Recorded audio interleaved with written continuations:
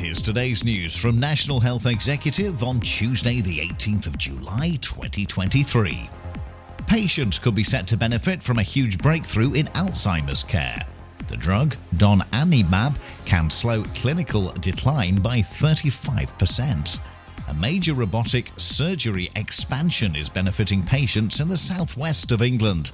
North Devon District and the Royal Devon and Exeter have acquired 2 new robots. And the government's new hospital programme has not been good value for money. That's according to the National Audit Office. Only 32 out of the intended 40 hospitals are expected to be built by the end of the decade. And that's the latest. Don't forget to like and subscribe to make sure you receive every new bulletin, and you can check out our stories in full on our website, nationalhealthexecutive.com.